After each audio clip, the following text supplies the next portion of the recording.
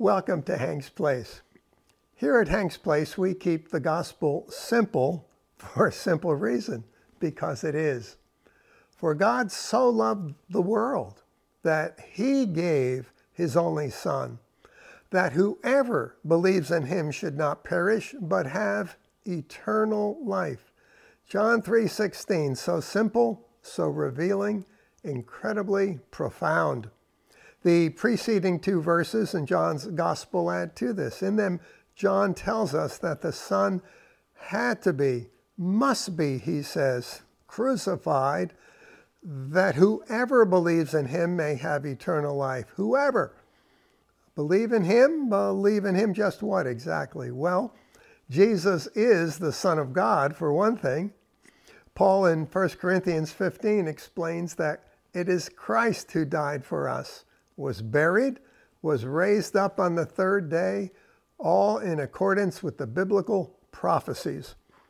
In 1 Corinthians 15, 20-26, Paul goes on to declare that Christ was raised, the first fruits of all who will be raised from the dead.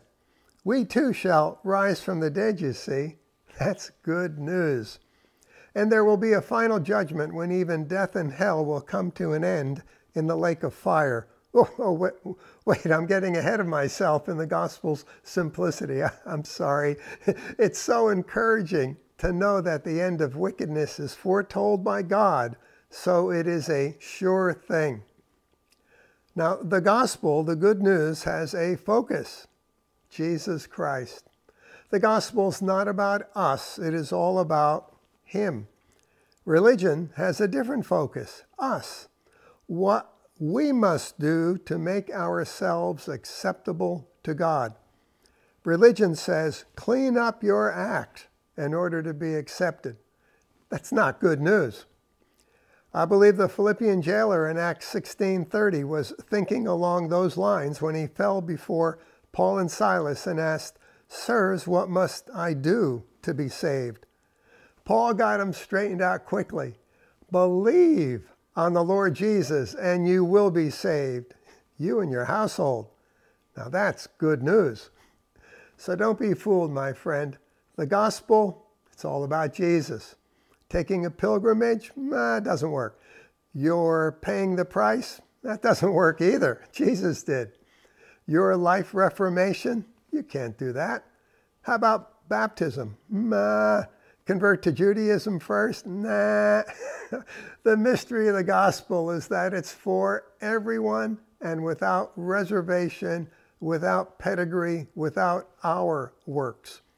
Believe in Jesus Christ and he will come to dwell within us and make all things new. Now, way back when I was a young Christian during what was called the charismatic movement, charis means grace, by the way, we would sing a simple little song, "There is power in the blood," referring to Jesus' life given up as a sacrifice for us.